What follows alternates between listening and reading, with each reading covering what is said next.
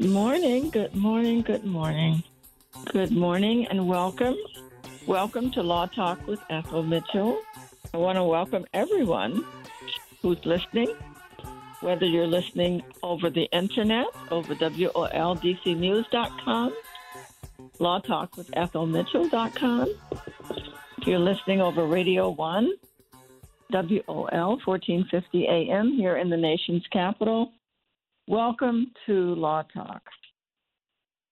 Today we're going to talk about something that is close to my heart and close to everyone's heart, I think, and that is what happens from a legal perspective when your parents die. What happens when your parents die? What happens to their property? What happens to their money?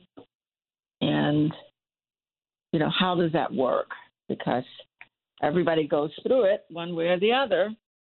And so we're going to talk about that today. Right now, you're listening to Law Talk with Ethel Mitchell, where we bring you information that you really don't get anywhere else. It's important information. It's practical, down-to-earth information.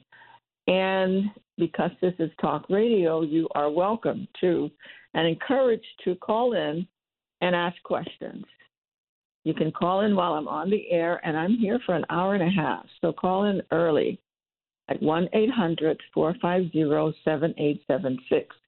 If you have questions about property, about deeds, about wills, about power of attorneys, trusts, call now. This is a great opportunity to get much needed information. This is why I do this program, so that people can find out what happens and how to create the kinds of protections that will preserve and pass on your legacy. How do you create intergenerational wealth? We all can do this, but there's certain legal things that you have to do to make it happen. And so that's what Law Talk with Ethel Mitchell primarily brings you. I also have guests from time to time that talk about other things that I think are important for you to know about. But my primary focus is how do you protect your property and how do you make sure that you pass it on the way you want and create intergenerational wealth, as most people would like to do. This program is sponsored by my law office, Wills and Trusts, LLC, where we prepare wills, trusts, power of attorneys, advance medical directives. We assist people in administering estates and trusts. So if you or someone you know needs a will, a power of attorney, advance medical directives, assistance with looking at their deeds and making sure they say what they want them to say, give us a call at 240-638-2828. 240-638-2828. Law is powerful. It can help you or it can hurt you. It impacts everything that you do. What you don't know can hurt you, and what you do know empowers you.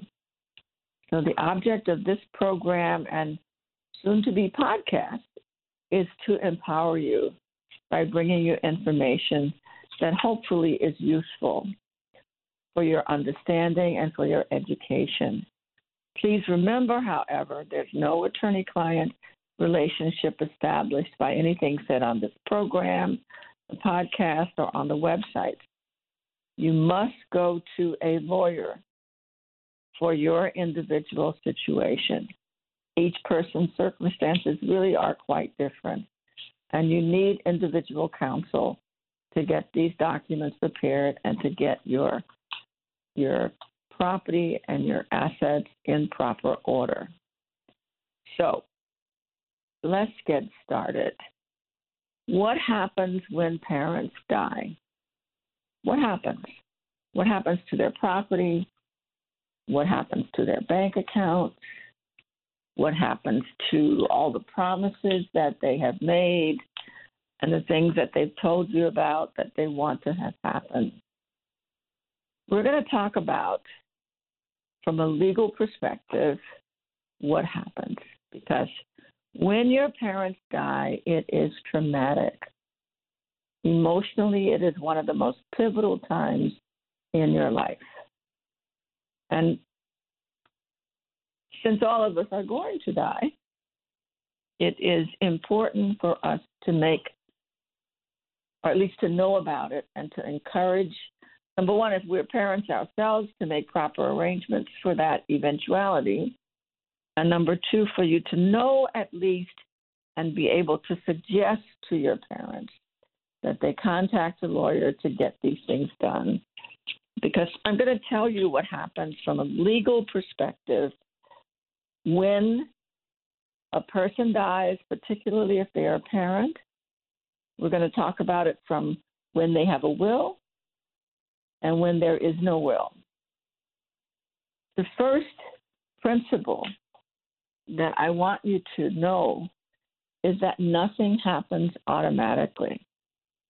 In law, when it comes to property, and that's bank accounts, land, houses, certificates of deposits, stock brokerage, but particularly houses.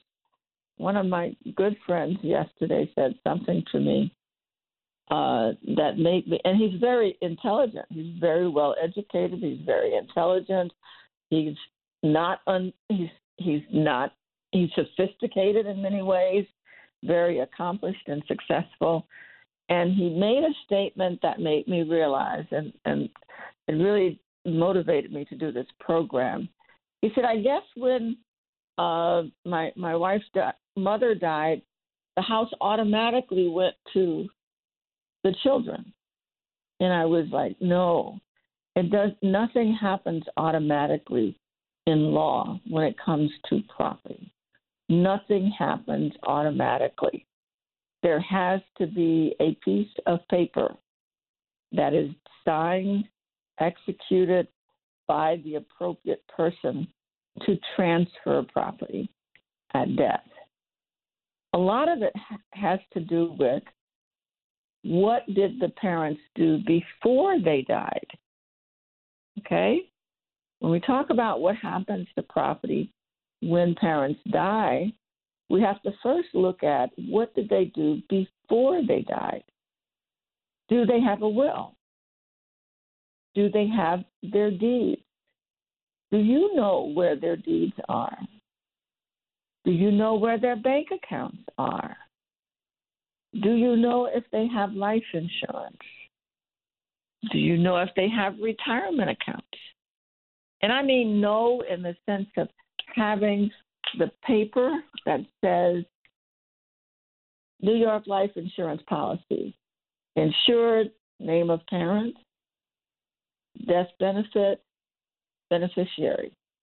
That's what I mean when I say, do you know if they have life insurance? Do you know where their bank accounts are? Do you know where the statements are for their bank accounts? Do you know if their health insurance will pay for their medical care? Have they prepaid for their funerals? Have they prepaid for their burial? These are uncomfortable questions. They're uncomfortable, I admit that. But they are real things that need to be faced in a way that is very clear. When I do estate planning for clients, I just make sure they have all the pieces of paper. They have one statement from their bank account in their book. Doesn't matter how much is in the bank account. What matters is somebody knows that they had, as of that date, an account at such and such a bank. Somebody knows and can look in their book and know, okay, Mama had a bank account at SunTrust. Daddy had a bank account at M&T. You know, so-and-so had a bank account at Bank of America. That's what you're trying to do. You're trying to point your heirs, your successors, your beneficiaries in the right direction. They don't have to know how much money you have in your bank account. Their name doesn't have to be on the statement. They don't even have to see the statement. But what's important is that they know that you had a bank account. As each year, you should update your records and print out a bank statement from each account that you have. Do not depend on everything being in your computer, because bank statements get frozen when somebody dies. So nobody knows where your money is.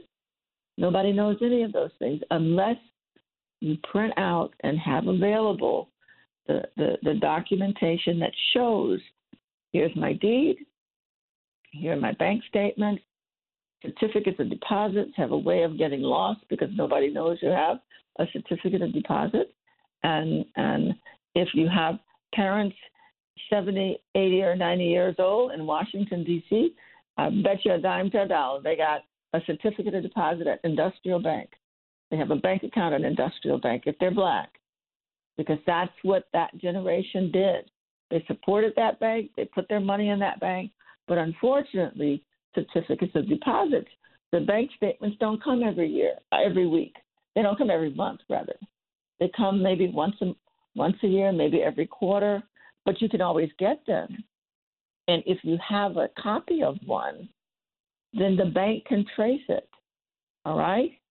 So, first of all, where are the financial accounts? Have a statement together. And I'm just recommending that this be put in a book that you can tell your children, this is where my important papers are. This is where my will is. This is where my deeds are. This is where my bank statements are. This is where my life insurance policies are. This is a statement from my retirement accounts and any other benefits that you might have. Okay, so we're going to just go through very quickly just basic stuff that a lot of people don't know until they have to go through it. Number one, when somebody dies, the medical examiner, or if you're in a hospital, the doctors or someone, a medical person, will pronounce you dead. If a person dies at home, someone from the medical examiner's office has to pronounce you dead, okay? Doesn't happen automatically. The funeral directors register the death within a certain number of hours. The Office of Vital Statistics issues the death certificate. Usually a funeral director will get the death certificate. Do you have any information about what your parents wanted when they died, when it came to being buried, who would conduct the funeral services, all those, where they are to be buried? It is important to know these things. And again, put the documentation for it, the certificate of ownership of the burial vault, the prepaid insurance. A lot of people prepay for their funeral expenses, and they have either insurance or they have contracts with the different funeral homes, whether it's McGuire Funeral, Jenkins. You know, there are many funeral homes in this area, and in any state that you live, there are.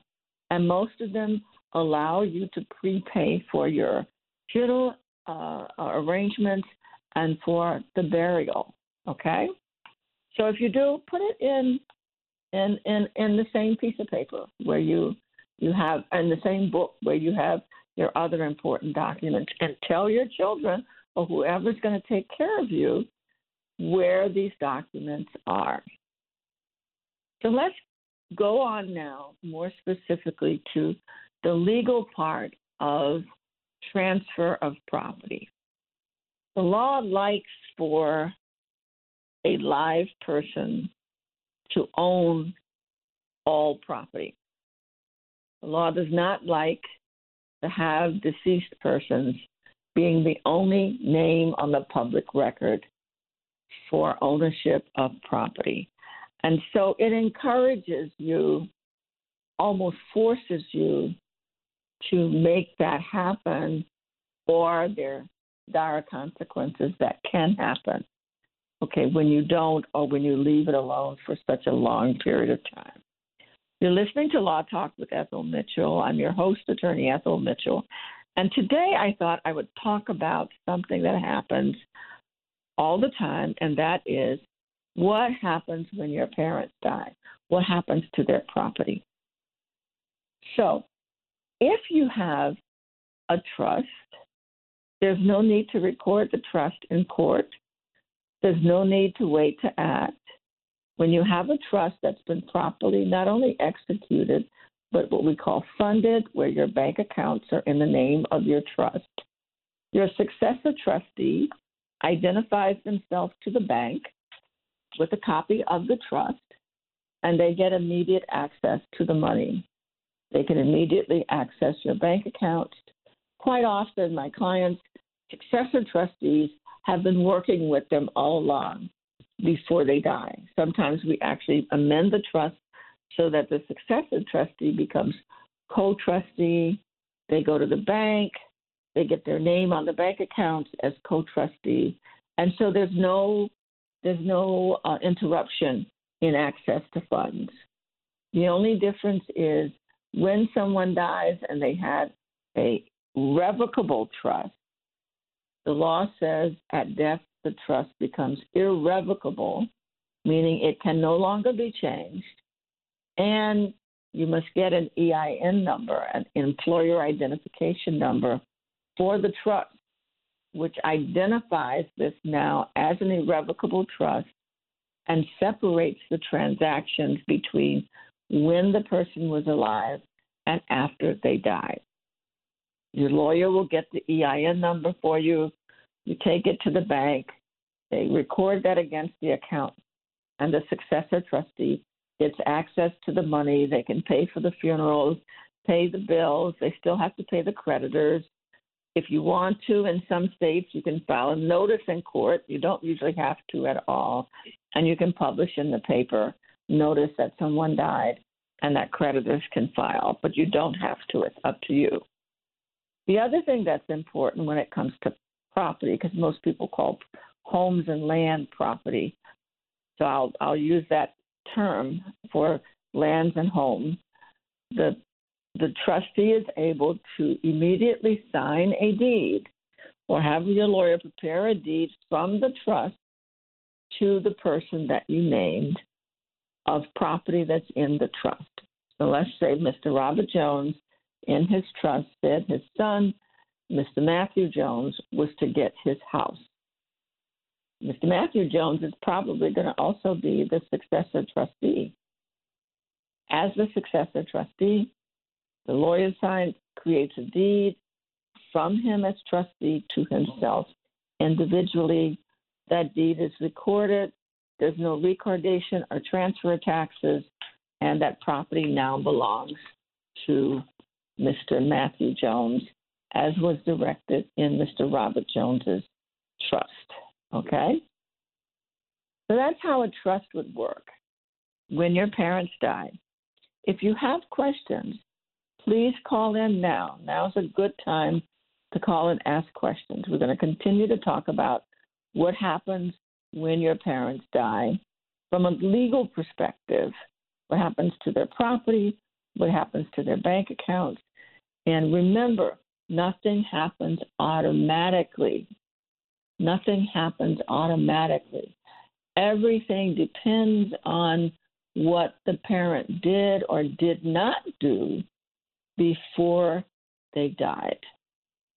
So, if you have a question, now's a good time to call in. 1-800-450-7876. 1-800-450-7876.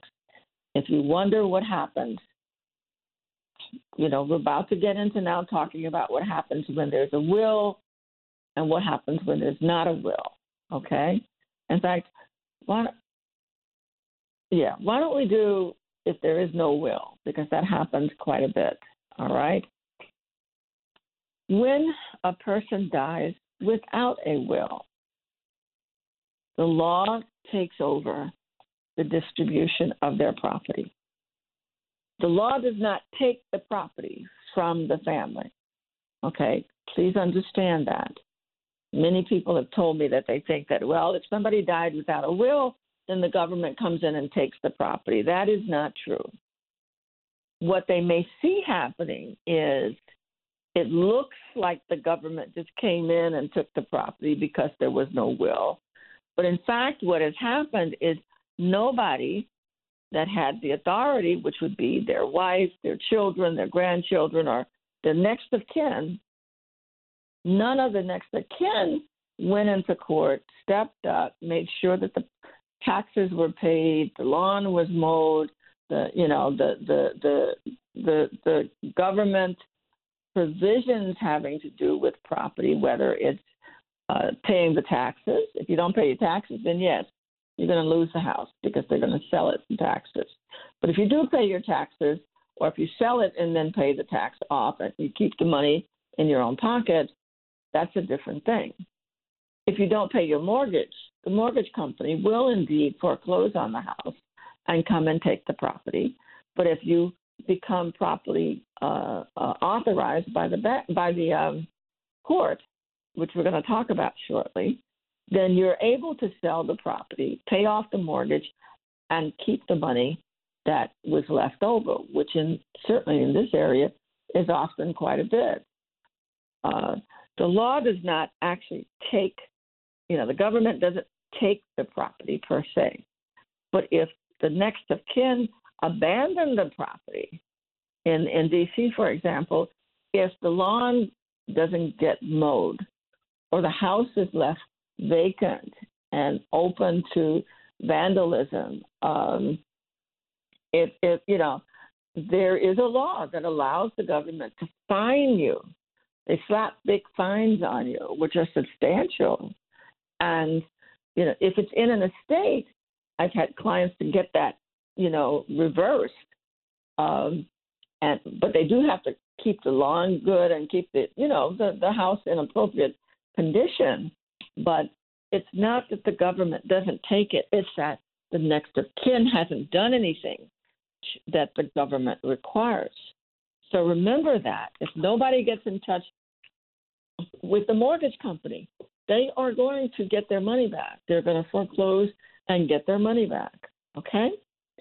So, but what does happen is by not having a will, the parent has given up the ability to say who's in charge and who gets. If your parent does not have a will, they give up the ability to say who's in charge and who gets what. And that's really important for them to say and for them to do. So we're going to go into that in more detail shortly.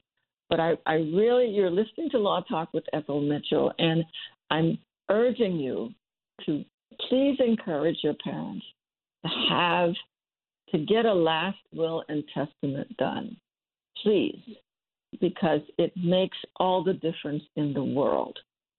Encourage all persons that own a house. Make sure they have a will. Make sure they say who the executor is or personal representative is going to be. Make sure they say that person can serve without a bond. That can be very helpful, particularly where people have bad credit. You can't get a bond if you have bad credit. But if you say that they serve without a bond in your will, the court will go along with that. Even if they insist on a nominal bond, as Maryland does, it's still going to be very low, and they won't have to go through a credit check. Okay, that's a big deal for a lot of people. Make sure that you say who gets your property. But as with everything in the law, there could be another piece that overrides your will, and that's your deed. That's your deed. You hear me say every week, and anybody that contacts me about doing estate planning knows, one of the first things I always say is, if you own a house, I want to look at your deed. I want to look at your deed because the deed supersedes your will. The deed supersedes any written document that you have. The recorded deed, the publicly recorded deed, is the first line of legal direction when it comes to what happens to property.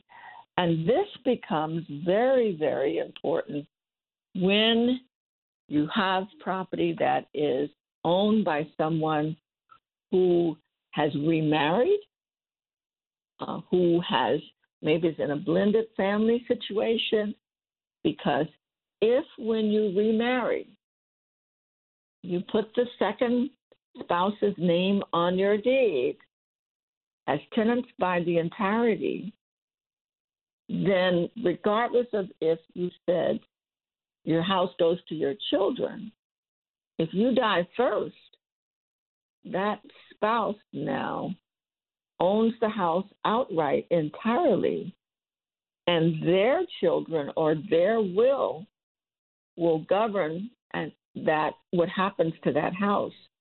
And their will or their laws and intestacy as it applies to them will even override with, it becomes the most important or the dominant legal direction, regardless of what your will says. And just very quickly, what I'm trying to say is if Mr. Robert Jones owned his house, he marries Miss Martha Jones. Maybe this is a second marriage or something. It doesn't really matter. But he says in his will, I want my son to get my house, Mr. Matthew Jones, when I die. Maybe with a life estate to my wife.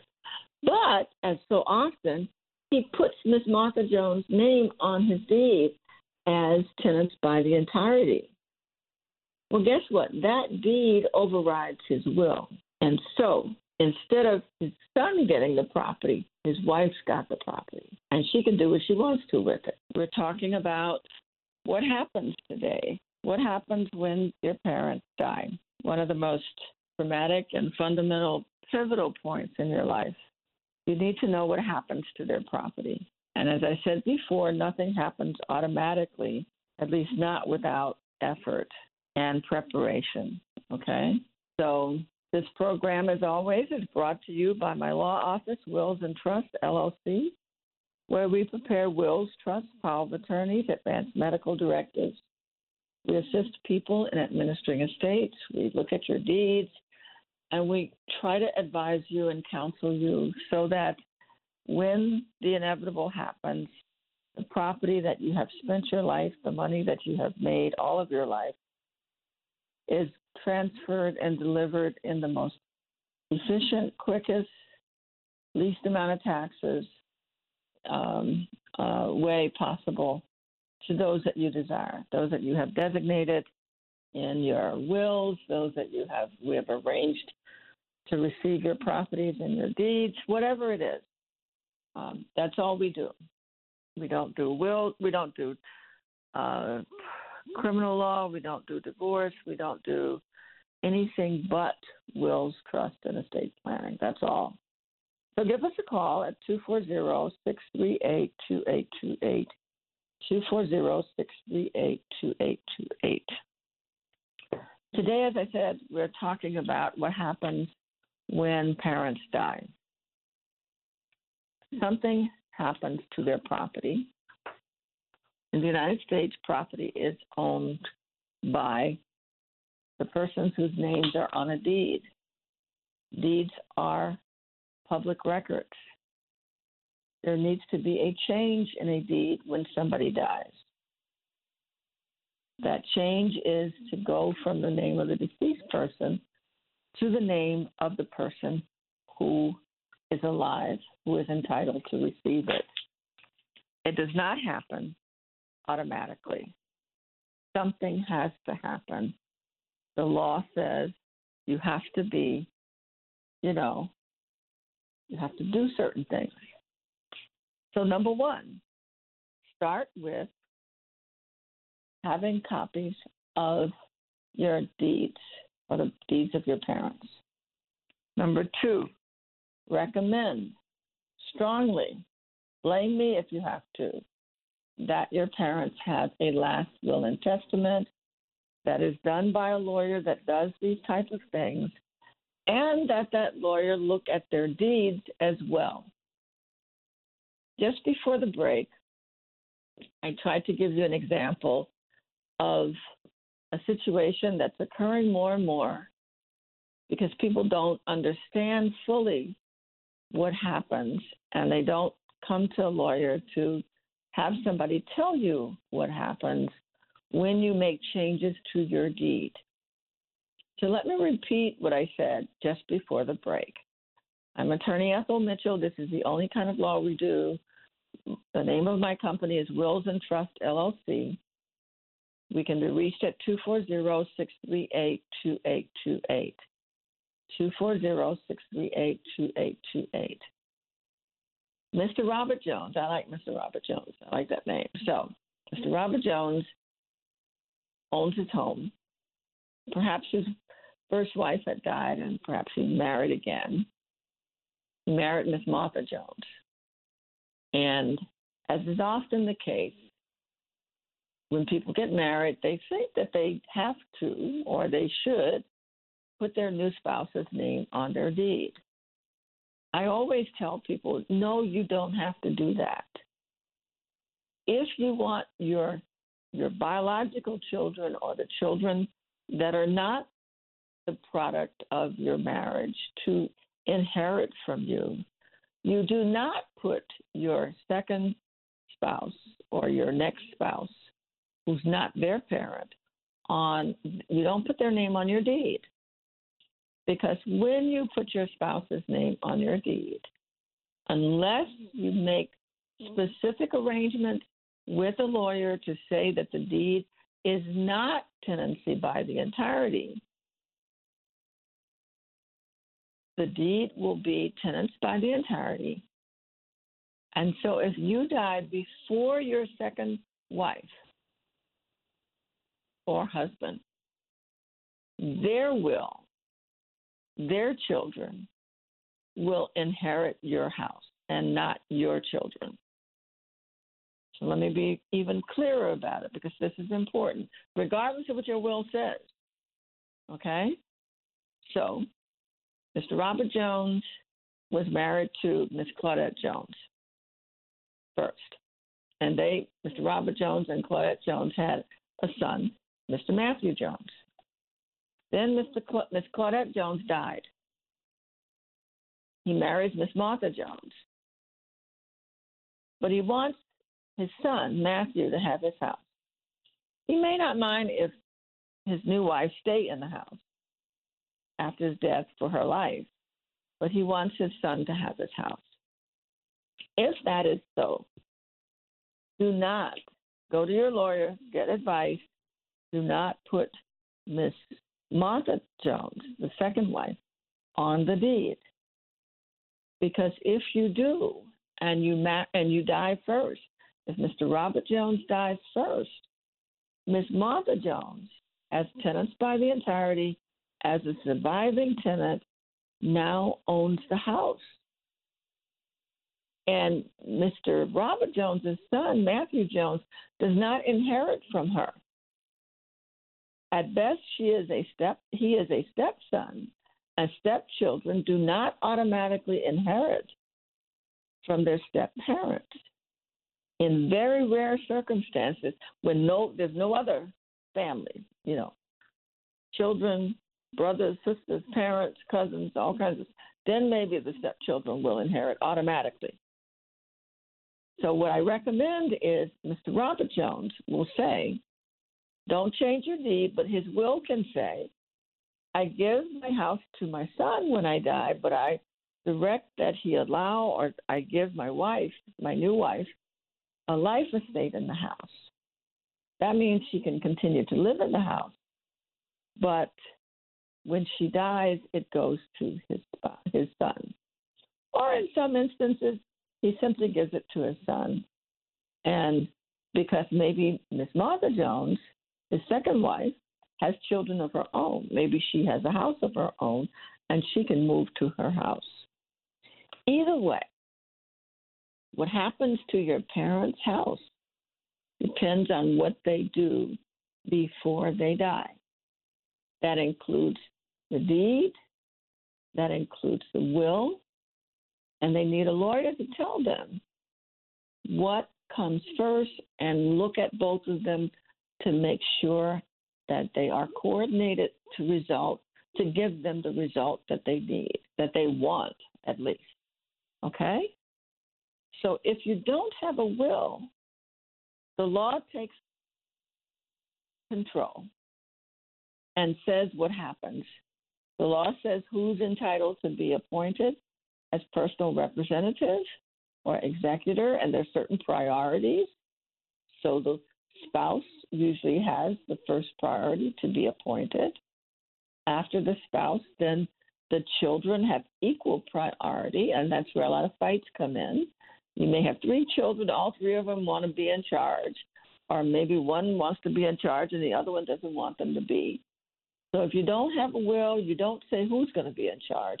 Then I've seen cases where houses have been lost because nobody can agree on who's going to be in charge. Or what happens is the court steps in and they say, well, y'all can't agree, so we're going to say who's going to be in charge, okay?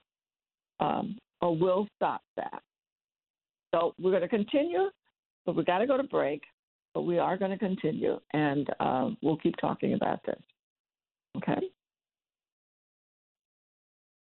Just before the break, I was talking about one of the most important factors about having a will, and that is determining who's in charge and what's going to happen to your property. The very act of just saying which person, and remember, the person that you name to be the executor of your will or personal representative of your will does not have to be a relative. It can be a good friend, it can be a brother, a sister, a spouse. I always like there to be more than one person, like one person and then an alternative. You know your family. You know who's going to do what's right, and you know who's not going to do what's right, okay? So you know who's going to keep the family together, and you know who's going to be disruptive. So name somebody that you know is going to follow the law, is going to be trustworthy, and that's who you name to be your first choice to be the personal representative. If you don't name, and then if they can't act, name a second person. When you have a will, you also get to say who gets what. And this becomes really, really important, particularly when you have children who are stepchildren. I talked about that last week, and you want them to inherit. So if you were raised by a step-parent and that parent dies, please make sure that they have a will that names you, okay, that names you as an heir, because otherwise you may not be able to inherit from them.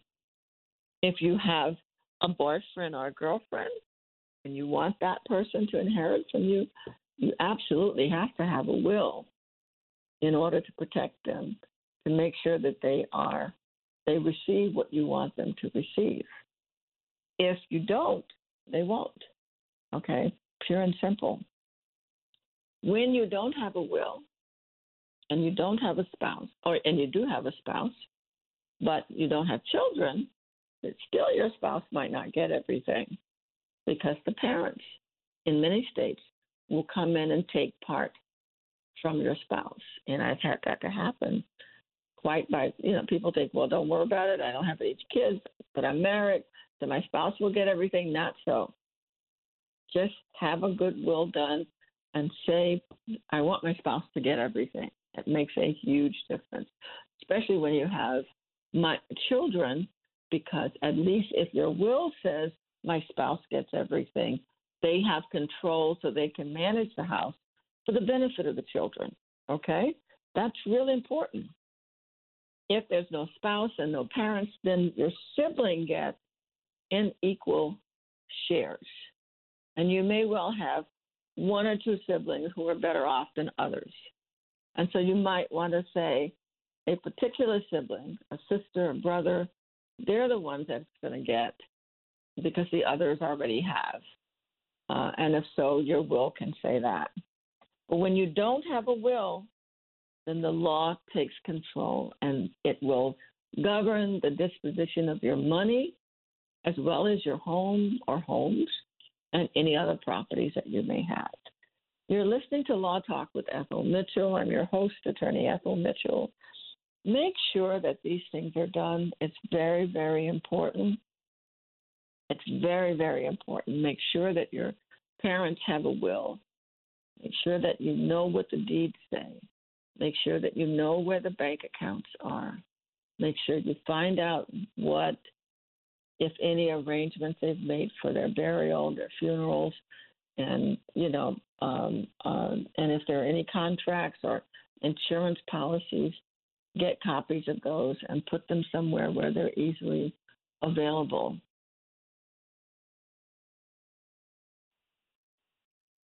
Welcome back. We've been talking today about what happens when your parents die from a legal perspective. If you have questions about these things, call in at 1-800-450-7876. Money is a funny thing. Money is it has destroyed a lot of families.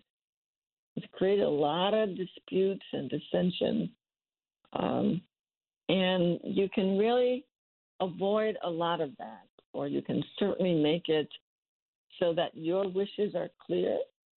And you, by doing so in a will or a trust, and a legally enforceable one at that, the law will enforce your wishes. If you don't, then almost certainly your property is going to be greatly diminished by fighting and fussing and lawyer fees and stuff like that. It's just shameful what happens when people die without a will or without a trust, and there is just a lot of fighting unnecessarily. It makes such a big difference. When you have property that is in a will, let's just say it's a will. Another misconception that I've run into is people think that the named personal representative or executor owns the property. No. The executor or the personal representative simply is the person that is appointed and empowered to manage the property and collect the money, pay the bills, but their job is to distribute the property according to the terms of the will or according to law.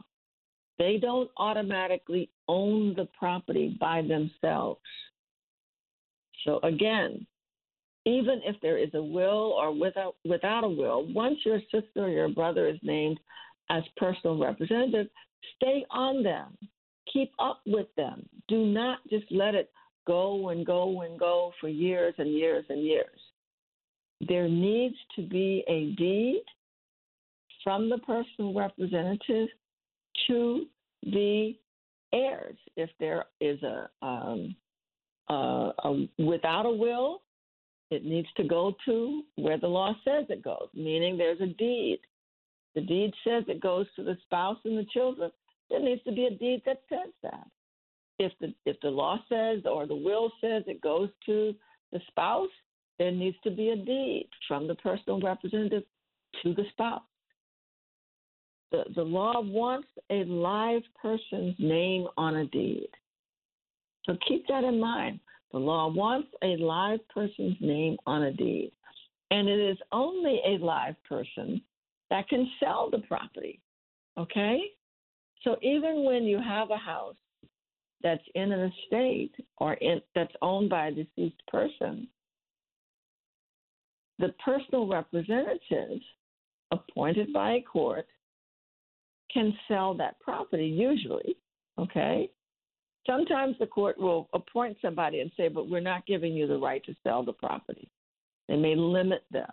That often happens when there is not, when the person can't post a bond, or when there's such dissension between the families that the court wants to supervise the entire process.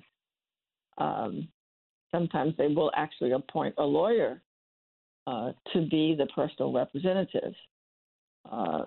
If they're minor children, they may insist that someone, it might be the parent, be appointed as the guardian. But as the guardian, they are often restricted in all the money that they receive as guardian has to go into a special restricted account, and they have to ask permission from the court to use the money in that account. And the bank is notified of that.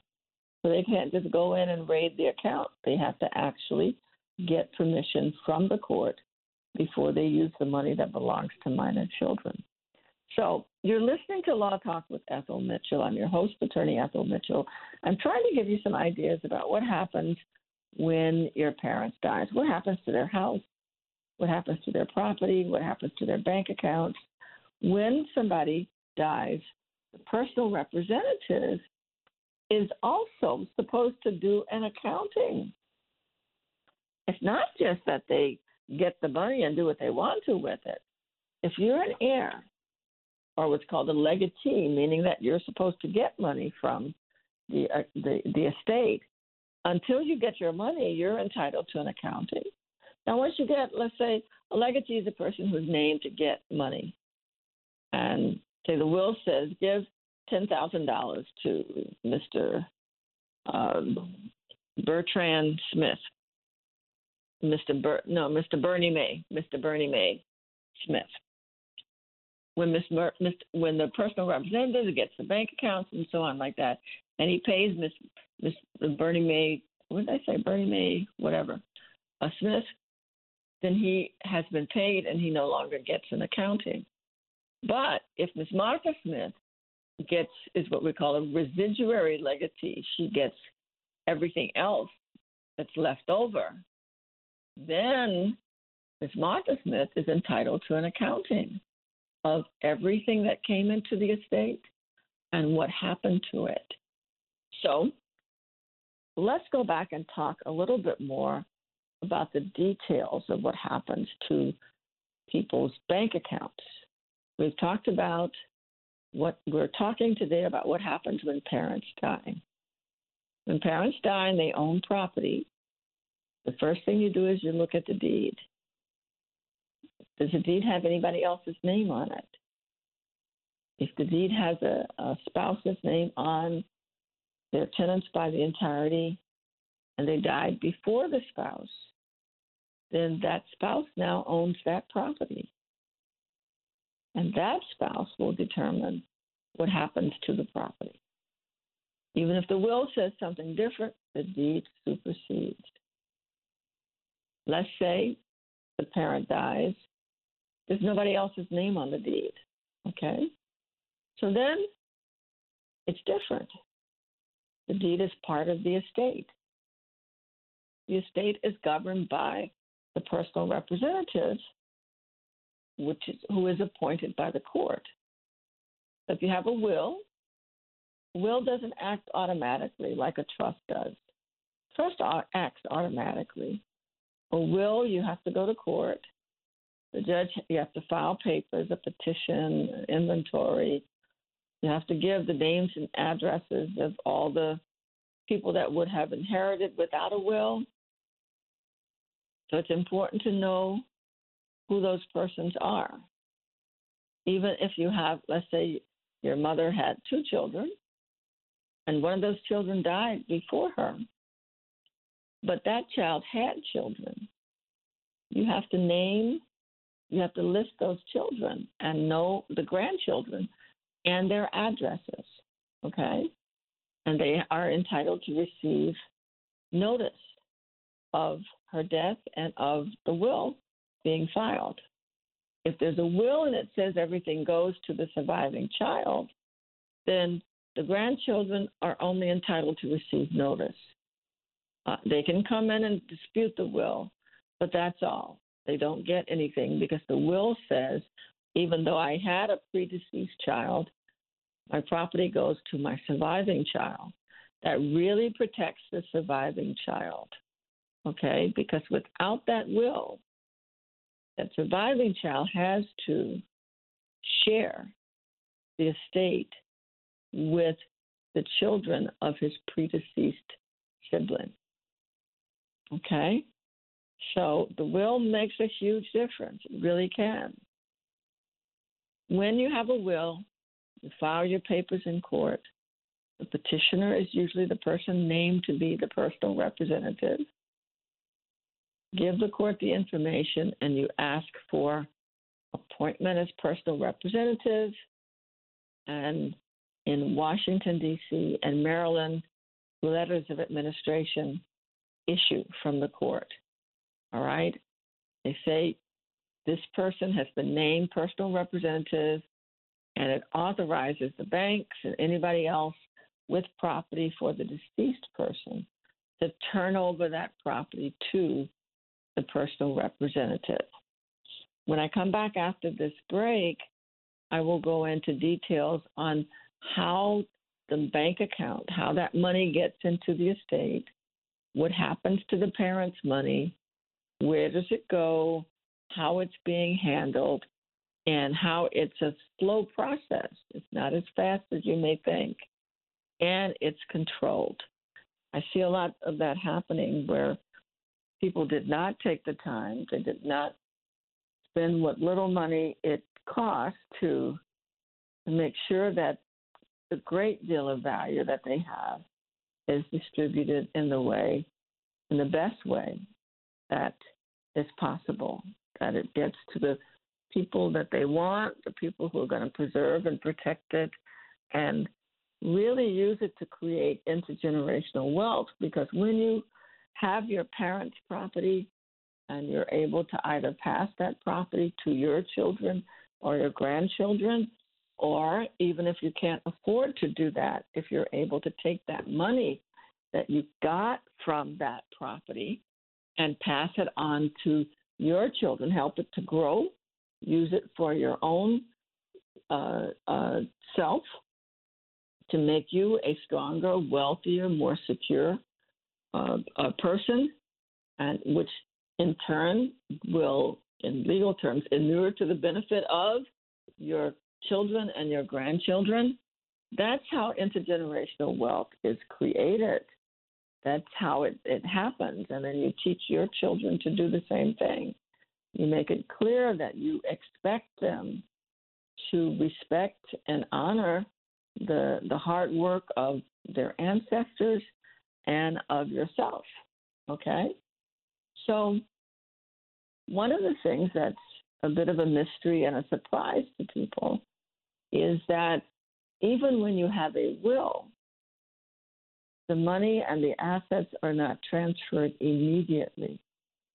It is not automatic. As I said at the beginning, nothing is automatic when it comes to property and money.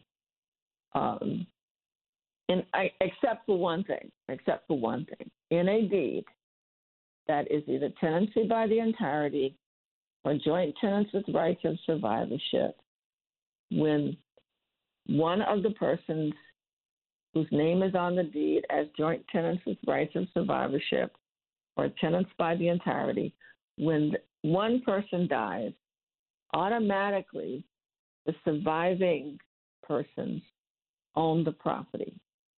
That is automatic. That's how the deeds are set up, and that's how they operate.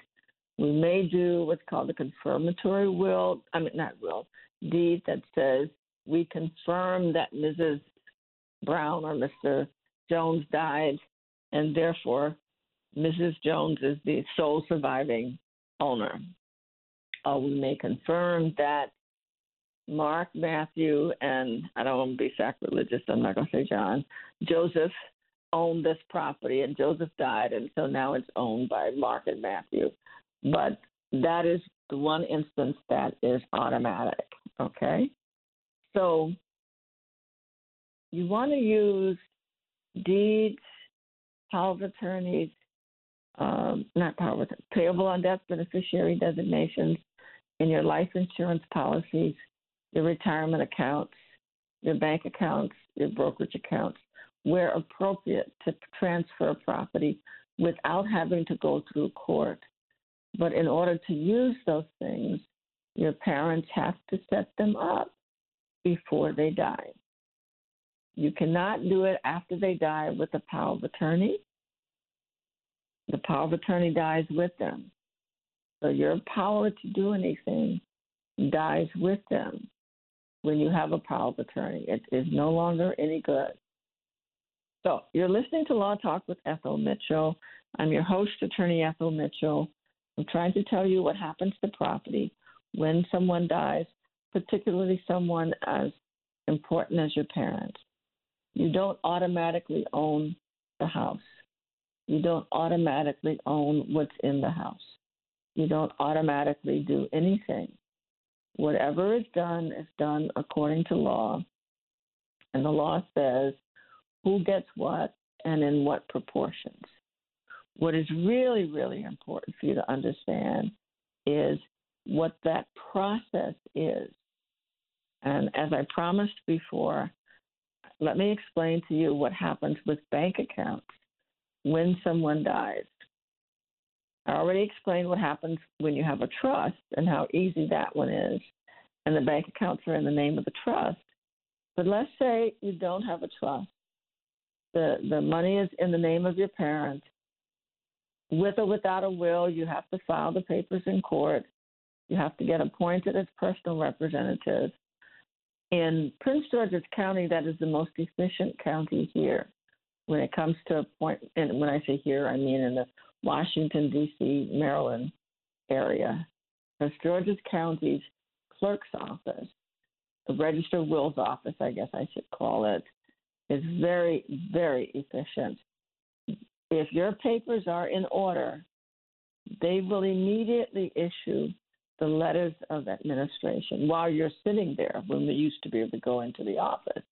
Okay, but as soon as they know that your papers are in order, the only other thing they do require is that you have a bond, and yet there's a bonding company literally right next door to them that you can walk across, get the bond, bring it back to them.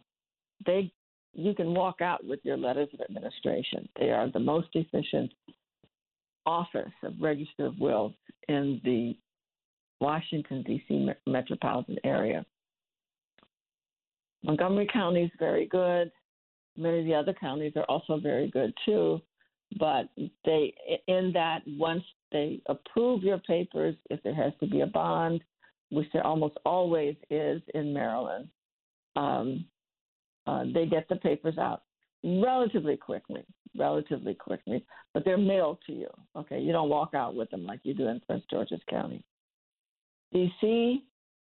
requires not only are all your papers have to be approved by the legal department, but then it has to go to a judge. That judge has to approve the papers, and then it goes to and signs the abbreviated probate order appointing you, and then another clerk issues the letters of administration. And, the documents are scanned, they're docketed, the letters come out, but they're coming out from two different places. Quite often, it's now down to about a month between when I file and when I get them. The documents are scanned and documented. I get those back by mail, and then about a week or two later, I get the actual letters of administration. The letters of administration are the documents that you need in order to get access to the bank account. And so if you've been listening and you hear all these things that have to happen, you realize why you cannot depend upon the money that's in your parents' bank accounts to bury them with. It can easily take a month, 2 months, sometimes longer before the letters of administration are issued. And that's what's absolutely required by a bank to give you the money. They're not going to give you the money otherwise. They're not going to let you get access to them. They don't make exceptions to pay for funerals. They don't do that. That's why it's so important for you to know what happens and to make provisions ahead of time when your parents die or when anybody dies. So either have your parents, the best thing is still to have a will, okay? The other thing is to have payable on death beneficiaries designations. That's helpful, but even then, the bank requires a death certificate before they pay you the money. If your name is on there, they still want a death certificate. And it's taking weeks to get death certificates right now. Used to take only a day or two. But again, funeral homes rarely are going to take a body and go through the problem of getting a death certificate if they aren't sure they're going to get their money. So, but once you get your letters of administration issued, you go to the bank with the letter. The letter has a seal, a raised seal of the court on it. You take the death certificate of the person that owned it and your identification, and your lawyer gets an EIN number, an employer identification number, from the Internal Revenue Service or the estate. Let me summarize quickly what happens to your parents' property when they die. From a legal point of view, everything depends on what they did before they died. If there is a will, the will is submitted to the court. It's called admitted to probate. A petition is filed by the person named in the will to be the personal representative or executor. Information is given to the court as required about all the heirs, potential heirs that could have inherited with or without the will, as well as the name and addresses of all the legatees, meaning the persons who got something from the will. And then the letters of administration are issued, which authorizes the named person to act and take control over the property and distribute it according to law. Without a will, a petition has to be filed by somebody who has priority to be appointed. It can be a spouse, a child. All children have equal rights, so that's a potential for dispute. It can also be a creditor, by the way. Mortgage companies can come in and file if nobody else does. That person has to give the same information. And once the court accepts the petition, the letters of administration issue, and they now have control, or they have the authority to take control over the property and distribute it according to law. If there's a will, a valid will that has been admitted to probate, then they pay the bills, including funeral expenses, health care, debts, creditors, whatever there might be, taxes have to get paid. And whatever is left over is passed on according to the directions of a will when there's a will, or according to the directions of the intestate succession law if there is no will. In all cases where there is a will or without a will, there is at least a 6-month period that's often you have to wait even after appointment, because creditors have that much time to come in and file claims. And you don't distribute, or at least it's not wise to distribute, money or assets to persons unless there's a lot of money and you have enough where you can set up a sufficient reserve to pay for any creditors that may show up within that 6-month period. Once those creditors are paid, taxes are filed, all the money is collected, bills are done, claims are resolved, then the property can be turned over to the heirs at law if there is no under intestacy, if there is no will. And if there is a will, a deed should be done from the personal representative to the appropriate person, and that deed should be recorded so that everything ends up out of the name of the deceased person and into the names of the person who is alive. The same thing happens with a trust, but usually much more efficiently and quickly, in that the property is either distributed to the persons named or the property is sold. Same thing in a estate, though, I must say, in a probate. The property can be sold in an estate as well. The personal representative usually can sell the property unless there is a dispute or some other reason not to. And if the property is sold, the money is put into the estate account or into the trust account where there's a trust. Again, all the bills have to be paid, and then the money is distributed according to the terms of the will or the terms of the trust, according to the law of intestacy. You've been listening to Law Talk with Ethel Mitchell. I'm your host, Attorney Ethel Mitchell. I'm trying to give you practical information for you to know, for you to share with your parents, with your loved ones, your grandparents, your nieces, your nephews, your adult children, because anyone that is an adult, particularly if you have a house, even if you're still paying on it, you have life insurance, if you have children, should have a last will and testament, a power of attorney, and advance medical directive. I have begun to post these programs on the Law Talk with Ethel Mitchell podcast. I have a company that's helping me who's really good, and I'll be giving you the name of that company shortly. So please do stay tuned. So if you have this type of work that you'd like someone to help you with, as soon as I'm able to, I'll be glad to give you that number, that contact information.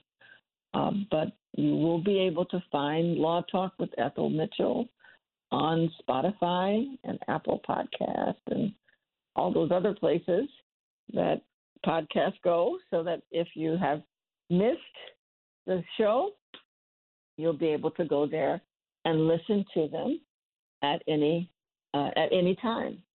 And you'll be able to send other people there where they can listen and get this information as well. I'm doing my best to get this out because people have property. They work hard for their money, and money is hard to come by. And you work hard, you save, you sacrifice, and you don't want it wasted. You don't waste it yourself, and don't let anybody else waste it either. So preserve it, protect it, pass it on, whether it's to family, to your church, to charities, for schools, for research, whatever it is. There are great causes out there. People can always use money to help somebody else, to help your religion, your faith, your neighborhood. So please do get your wills, your trust, your power of attorneys done. Work with an estate planning lawyer that does this kind of work. Have them review your deeds to make sure that your property is properly titled. If you live in a house and your name isn't on the deed and you think it should be, please get in touch with the lawyer to get that done. If you've been listening today and you realize that your parents died, they owned a house or they had bank accounts, and nothing was done, nothing was ever changed, there was no probate opened, or maybe there was a probate open and you never heard anything else from it, give us a call if you're in Washington, D.C., Maryland, or Northern Virginia, and we'll look into it if possible and see what may have happened. Sometimes we can determine, and sometimes we can't. But don't wait. The longer you wait, the less likely it is that there will be a recovery. Although when it comes to title to deeds and property, there's always some kind of a public record. Okay, so give us a call at Wills and Trust LLC. This is all we do. It's 240-638-2828, 240-638-2828, and we'll be glad to work with you and try to get things straightened out for you. In the meantime, please get your shot, get vaccinated, and still stay safe. Be careful out there. Have a good day.